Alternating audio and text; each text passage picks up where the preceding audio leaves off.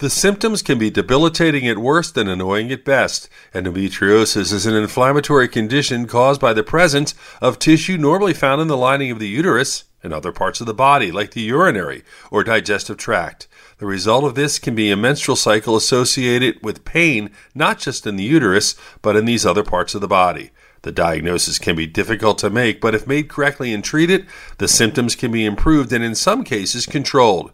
Endometriosis affects 1 out of 10 women of reproductive age. With your health, I'm Dr. Brian McDonough on 1010 Wins.